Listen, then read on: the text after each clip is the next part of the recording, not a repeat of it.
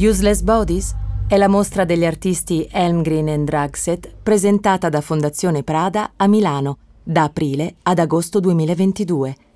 Un'indagine tematica sul ruolo del corpo nella società di oggi e nei diversi aspetti della nostra vita, dal lavoro alla salute, dalle relazioni interpersonali alla sfera pubblica. Attraverso una serie di domande aperte, gli episodi di Questioning Bodies riportano il corpo all'attenzione dell'indagine intellettuale. La serie presenta alcuni dei saggi commissionati per la pubblicazione della mostra, in cui filosofi, artisti, scrittori e scienziati condividono le loro idee sulla condizione mutevole del corpo umano, in un mondo in cui la nostra presenza fisica sembra avere perso la sua centralità. Chi ha paura del corpo trans? Di Park Han-hee. Nel giugno del 2020, in Corea del Sud, è stato proposto un progetto di legge antidiscriminazione. Il paese aveva da tempo in programma una legge per i diritti umani, di cui si era discusso a lungo. Dal 2007, quando è apparsa la prima bozza, sono state le minoranze sessuali a essere al centro del dibattito. La destra, contraria all'approvazione della legge, ha invece difeso la discriminazione tentando di giustificare l'odio affermando che la legge avrebbe favorito l'omosessualità. Un'altra forma di intolleranza è tuttavia apparsa nel 2020 con la proposta di legge antidiscriminazione. Le donne transgender potevano invadere gli spazi delle donne cisgender, mettendone a rischio la sicurezza. Una simile propaganda d'odio non è del tutto nuova in Corea del Sud.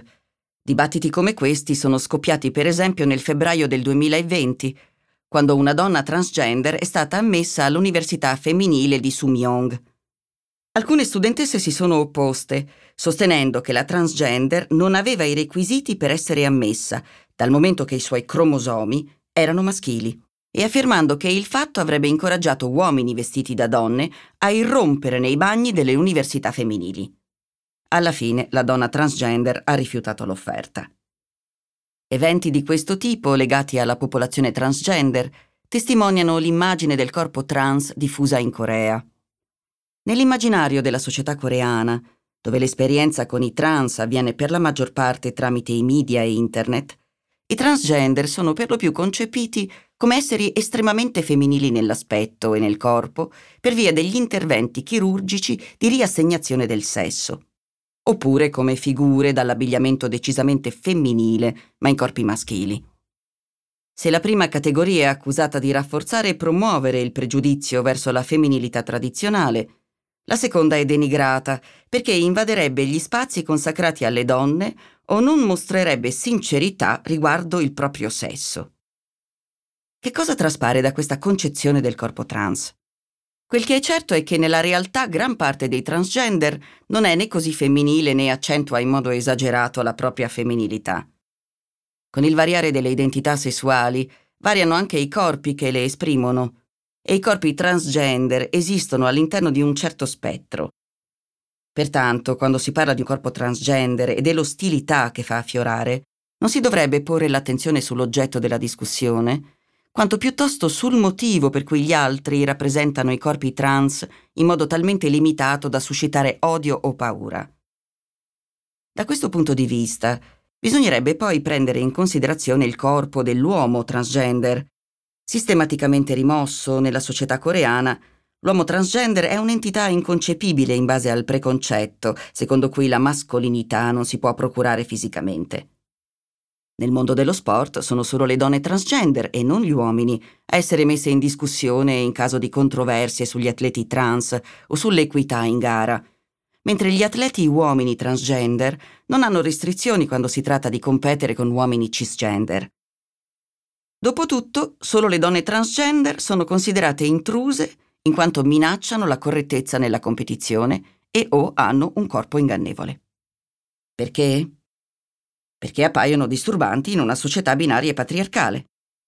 In una società in cui le donne sono obbligatoriamente femminili sulla base di supposte norme, le donne transgender diventano un modo per consolidare tali consuetudini. E naturalmente tutto ciò non senza tenere conto del fatto che anche le donne transgender sono obbligate a rispettare norme di genere.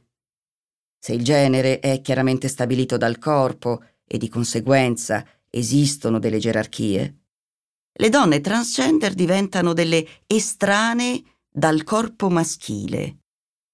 D'altra parte, degli uomini trans che non riescono ad acquisire facilmente un corpo maschile, si dice che si discostano dalla femminilità. Eppure non sono considerati una minaccia alla mascolinità. Pertanto, il timore diffuso nei confronti del corpo trans non è diretto alla categoria in sé, quanto piuttosto alla paura che le norme di genere che ci danno sicurezza si sgretoleranno per colpa di chi è al di fuori del genere binario. Come affrontare tutto questo? Probabilmente bisognerebbe mostrare nella loro diversità i corpi transgender, andando oltre la rappresentazione filtrata dai social media o da idee stereotipate. Una volta compreso che il popolo trans sta semplicemente vivendo la propria vita secondo il proprio corpo e la propria identità gender, verrà il momento di discutere le norme sociali. Solo allora il corpo trans sarà rispettato e non farà paura. Hai ascoltato un episodio di Questioning Bodies, la serie podcast dedicata alla mostra Useless Bodies di Elmgreen Dragset, presentata da Fondazione Prada. Si ringrazia l'autore del testo.